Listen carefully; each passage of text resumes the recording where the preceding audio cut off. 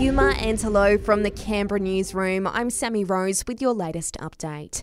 The Territory's finances have been handed down this afternoon's budget outlining an improvement to the Territory's deficit. Lewis Haskew reports. The ACT remains in debt, but our bottom line has received a $370 million improvement over the past financial year. The operating deficit now measuring in at $580 million, down from the original estimate of $950 million. All up, the government has allocated more than $7.7 billion in spending over the next 12 months, health taking the largest slice of the pie, accounting for more than $2.2 billion. Meanwhile, the Federal Treasurer says Australia's new cash rate hike was coming, but it doesn't make it any easier.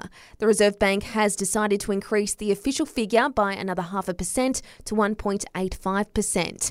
Jim Chalmers has told Parliament it's an extra $140 a month for the average mortgage holder. Australians know that we are in for a difficult time ahead when it comes to the storm clouds in our economy, but we are confident that we will emerge on the other side of this stronger than before, and that's partly because of the economic plan that we will implement. COVID-19 has claimed another 4 lives in the ACT, a man in his 70s, a woman in her 80s and 2 men in their 90s. There's 158 patients with the virus in our hospitals, including 3 in ICU.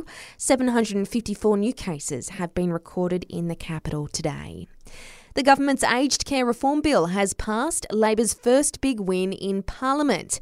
It will see the recommendations outlined in the Royal Commission implemented. Aged Care Minister Annika Wells hopes today's news is a small step towards improving conditions for residents and staff and encourages those who left the sector to consider a return. Another reason that today's bill and the passage of today's bill as the first bill through the Parliament is so important is so that aged care workers out there, both who are still there and who have left, see that we value them and that we want them to come back. Olympian Kyle Chalmers' dad, Brett, has accused a swimming Australian of failing to protect their athletes. His son's pressure was eased by claiming his 3rd gold medal in the men's 100-metre freestyle hours earlier.